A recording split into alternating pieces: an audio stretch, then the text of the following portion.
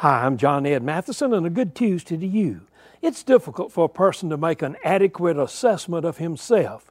We have an amusing capacity to rationalize. I read about Derek Smith, who was on trial for murder in New York. Somehow, he received a summons to serve as a juror in his own trial. That's really picking an unbiased juror.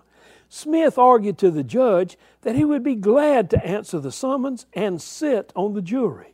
He argued that he would be fair and he could pass judgment on himself in an impartial way.